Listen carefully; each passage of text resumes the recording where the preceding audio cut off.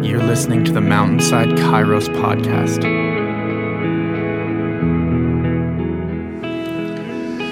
Good morning, church. If you want to turn with me in your Bibles to Luke chapter 24, we'll take a look at verse 13 and down. It says, "Now on the same day, two of them were going to the village called Emmaus, about 7 miles from Jerusalem. They were talking with each other about everything that had happened, and they had talked and discussed these things with each other. Jesus himself came up and walked along with them, but they were kept from recognizing him. He asked them, 'What are you discussing together as you walk along?' And they stood still, their faces downcast. And one of them, named Cleopas, asked him, 'Are you the only one visiting Jerusalem who does not know the things that have happened there in these days?' 'What things?' he asked. 'About Jesus of Nazareth,' they replied. 'He was a prophet, powerful in the word and deed before God and all the people. The chief priests and our rulers handed him over to be sentenced to death, and they crucified him. But we had hoped that he was the one who was going to redeem Israel. And what is more, it is the third day since this all took place.' In addition, some of our women amazed us. They went up to the tomb early this morning, but they didn't find his body. They came and told us that they had seen visions of angels who said he was alive. And then some of our companions went to the tomb and found it just as the women had said, but they did not see Jesus. And he said to them, 'How foolish you are! How slow to believe that all the prophets have spoken. Did not the Messiah have to suffer these things and then enter his glory?'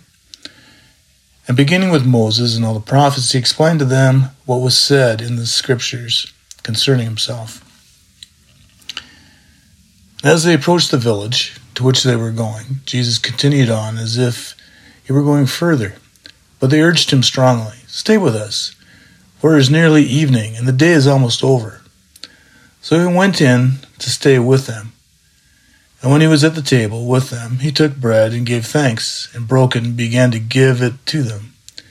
Then their eyes were opened, and they recognized him, and he disappeared from their sight. They asked each other, 'Were not our hearts burning within us while he talked with us on the road and opened the scriptures to us?' And they got up and returned to Jerusalem. And there they found the 11 and those who were assembled together, and saying, 'It is true, the Lord has risen and has appeared to Simon.' And the two told what happened on their way and how Jesus was recognized by them when he had broke bread." You know, we often have to encounter Jesus to be able to make sense of situations. Having him in the picture makes things a lot clearer and more secure for us if we're in a relationship with him.